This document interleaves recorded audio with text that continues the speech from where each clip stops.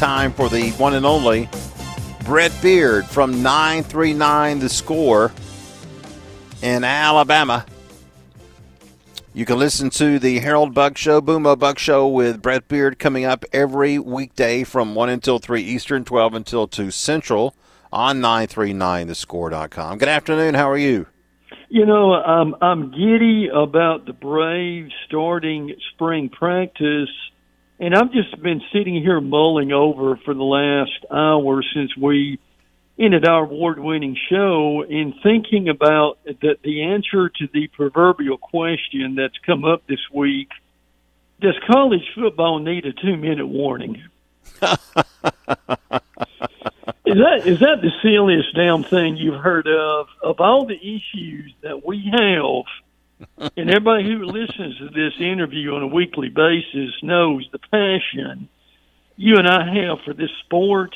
Is that the silly, with all the other issues we have, is that the silliest thing to come down the road in a while? Yeah. I think there's more things to figure out. I don't think that's why the Boston College coach left for the Packers. Do you? No. Well, I would have stayed if they'd had a 2-minute warning in college football, but exactly. Well, we were just talking a few moments ago about, I don't know if you've heard about Sean Elliott. Yes, I did. In fact, we talked about him on the show today.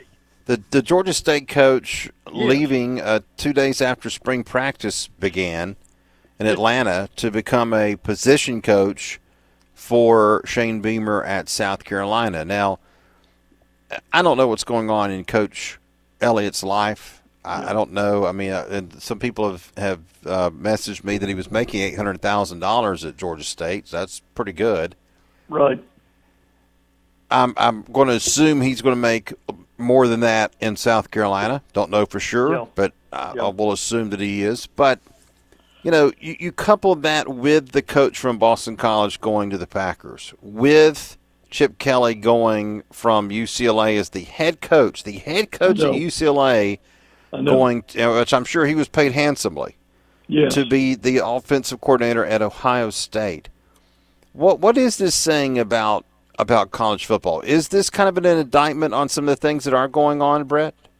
Bill, I think this is really a turning point for college football. And I know the situation at UCLA, he reportedly was nearly fired. He had not his system, and I thought it was going to take off at UCLA after a couple of years. They started improving, started doing better, but I know they had a dysfunctional athletic department, and I know their NIL was nowhere near what they wanted.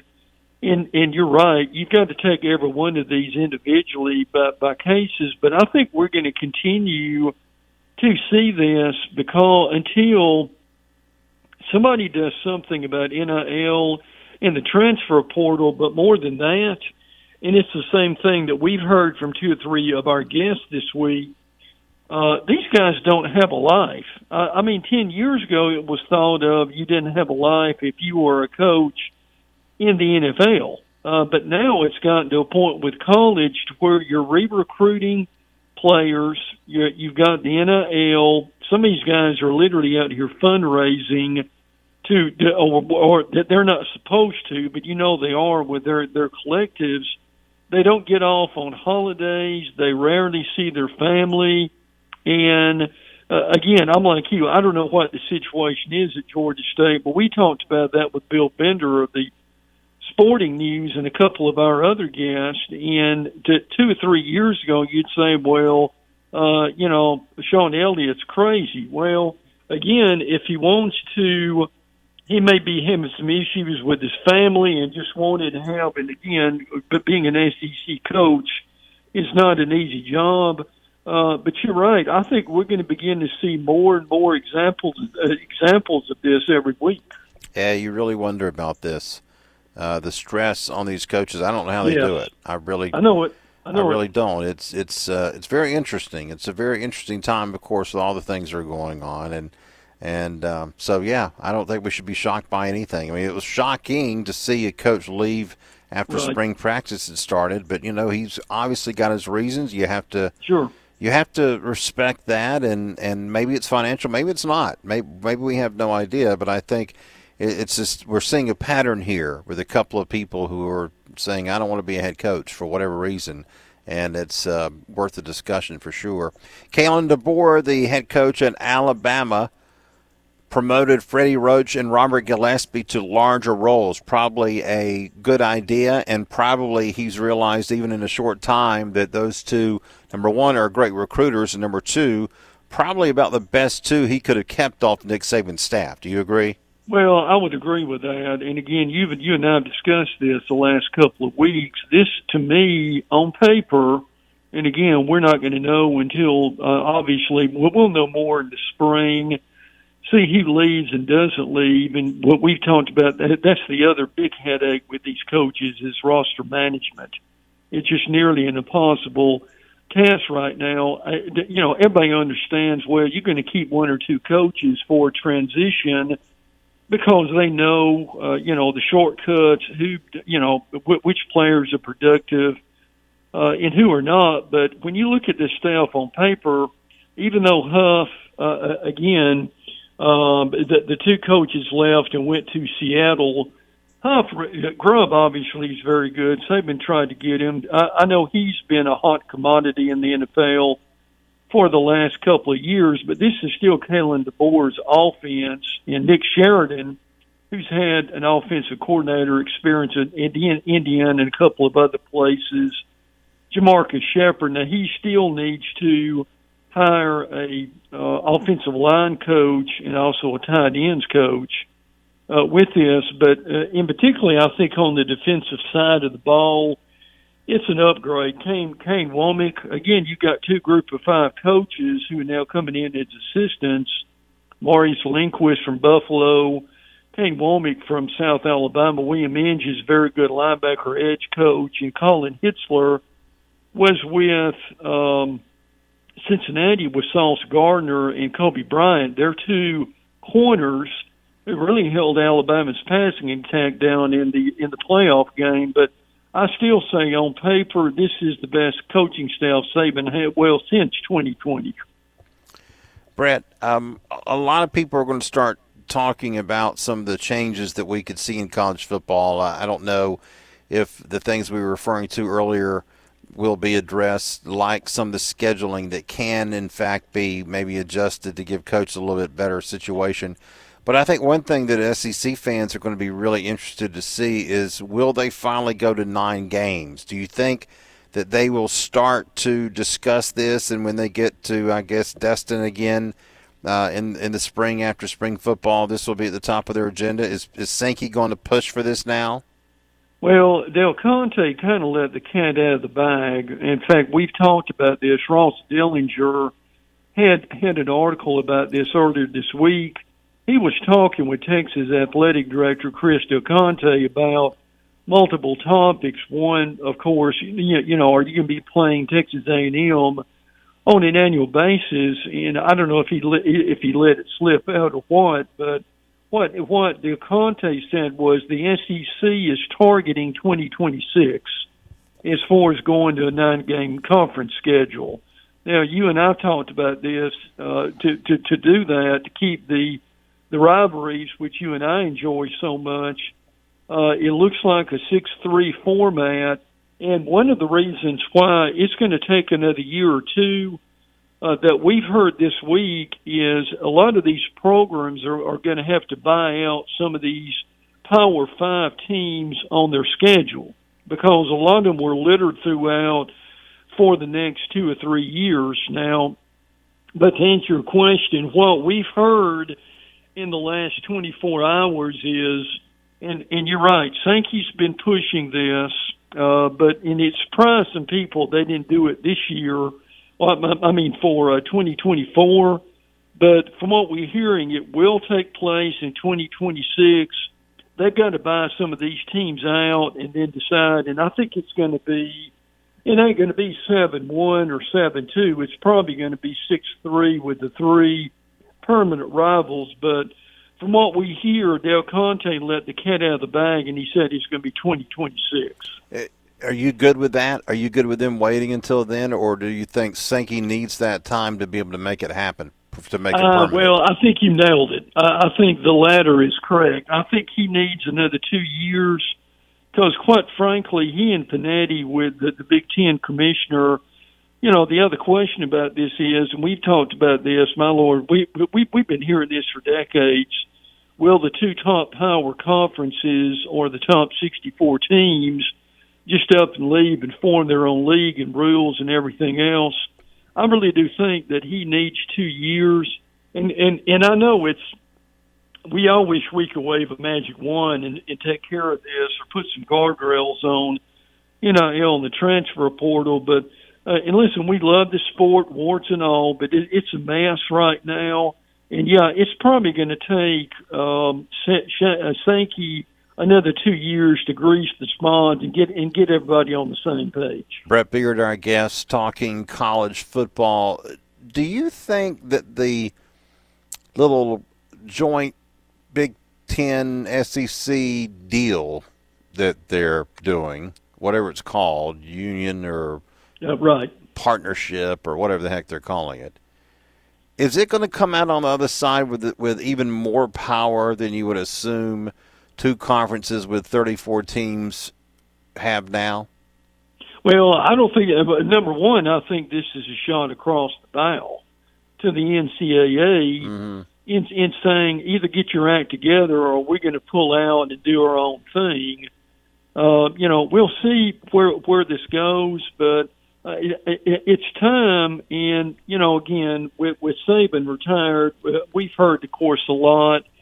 When are they going to pull out and name Saban the commissioner of whatever this is, or the czar, whatever name you want to come up with? We'll see where that goes, but I don't think there's any question that they're serious.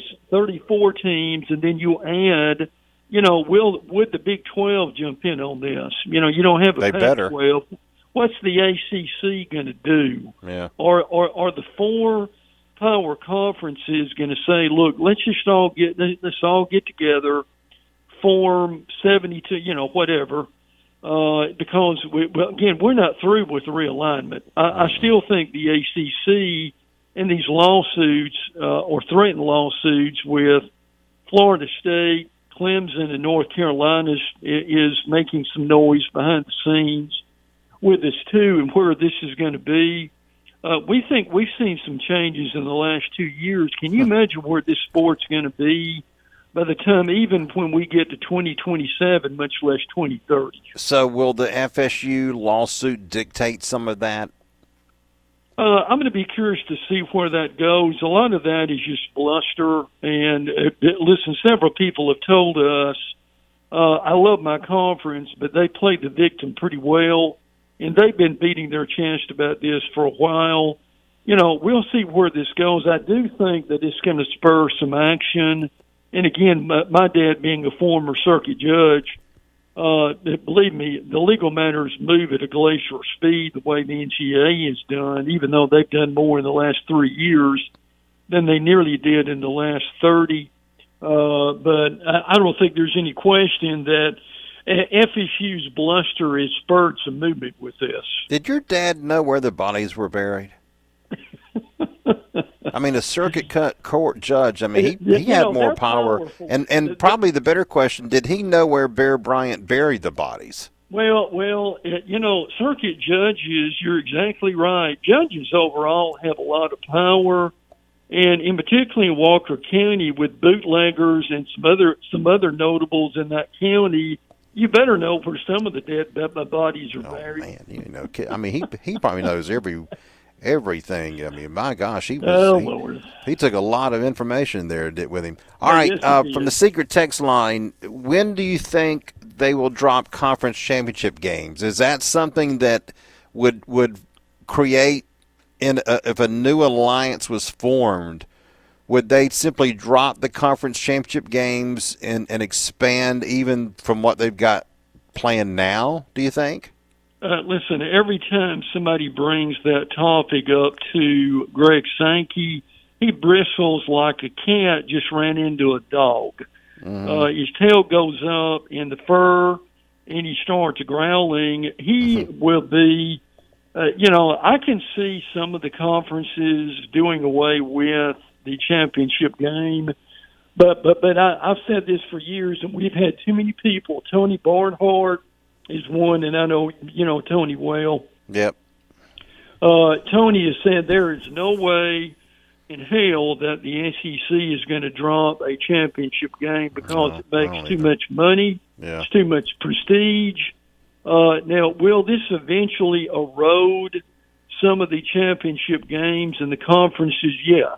I don't think there's any question about that. And again, we're doing 12 next year, and I've already heard conversations with that Sankey and Panetti and some of the other commissioners have had to try to already increase this to 14 to 16 as soon as possible if they can get some of these other issues worked out with this. But there is no way in hell that Greg Sankey is going to drop an SEC conference championship game. And I agree with you. In a way, in listening to our conversation here, the Big 12 is almost at a crossroads here. Mm-hmm. Don't you think? I mean, they can either hop on board. I mean, if I'm the Big 12, I'm begging the Big 10 and the SEC to let me in their group. That's exactly what I was going to say. Yep. Because if not, I mean, the Pac-12's dead. Yes. The ACC is on life support. So it's like you got the Power 5, you got that one sticking out in the middle there with the Big 12 that is not aligned with the SEC and the Big 10, but obviously has the type of schools in its history and in its conference that should be aligned with the Big 10 and the SEC. I don't know if they'll be as successful as those two conferences, but still, because if the Big 10 and the SEC were to say, look, let's do our own thing, the Big 12 is going to fall down, and that's not going to be good, I don't think, for them. Do you? I don't think there's any question, and you're right. I wouldn't be surprised if their commissioners already had some behind the door conversations with Panetti and Greg Sankey about this. Yeah, right now the ACC can't get out of its own way. We'll see where this goes, who moves, who's added, and that's going to probably spur some of this. But no, I'm like you. If I'm the Big 12, I'm cozying up to the Big 10 and the SEC as much as I can. I know Florida State is not an important part of a footprint map for the conference, but from a brand perspective, FSU is still as strong as it was the day that they entered the conference. So with them practically saying, we don't want to be here, we want to leave, and I don't know where they want to go. I don't know if they want to go to the SEC or the Big 10. I don't know, because while the market is a question mark, they got one of the smaller TV markets of any Power 5 team probably in the country. There's no question the brand is very enticing to some of those other conferences. But the ACC just seems like it could fall downward. And those who do escape can land somewhere else. And that, to me, is where a 50-something team new division of college football, much like Chip Kelly was discussing when he had his little rant a couple of months ago, Brett, to be honest with you, could emerge.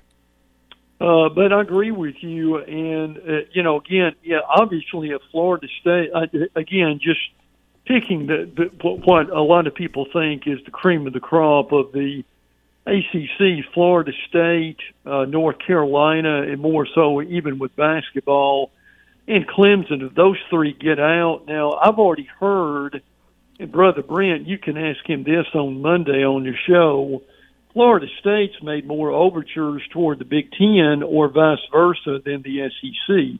The SEC looks at Florida State, that's a good way to put it, is more of a brand than a TV market because they've already got Florida.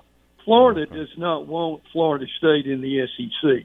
I can assure you, we've been told that, but we've been told that for years, but that's going to be a real domino. If Florida State can figure out how to get out of this grant of rights, And but Brent was on. I had my own brother on our show last week, and he said what they're really trying to figure out is the forfeiture or the exit fee. Uh-huh. And I've heard as much now as up to $500, and if they can massage that down to $200 million and work this out, that they might agree to let him go. Huh. But that's going to be the big key. Florida State's going to be the big domino. But I know Florida and quite a few schools in the SEC, they agree with the brand. But as far as adding TV market or adding to the DNA and the footprint in the SEC, it really wouldn't help that much. Well, but it sure would be fun games, I think. Sure it would. I think Auburn, Alabama, Georgia. I mean, I know Florida already plays them, but I just think it would be fun trips to Tallahassee. I've never been to Tallahassee, and I think to have that type of team that has a history of the last 50 years of what Bobby Bowden created would make some fun games. And I just want good football. I don't give a damn about anything else. Well, I know. That's all I want. I want some good football for sure. J-Rad says, make sure Brett Beaird ain't hanging out at Saban's driveway these days to talk to Nicky Poo. Listen, I can't get him to stay still. He's either in Jupiter or he's in Arizona, Florida, playing golf. Now, rumor has it he was in Tuscaloosa giving advice and counsel this week, but I never know where that rascal is going to be from week to week.